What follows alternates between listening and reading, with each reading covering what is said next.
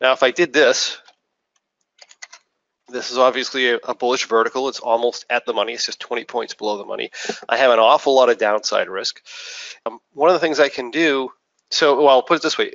If I was to trade this, a bullish vertical, then we'd be in a trade. If we were going to trade this responsibly and we wanted to make this as a spec trade, we have a total credit here of about a little over $1,200.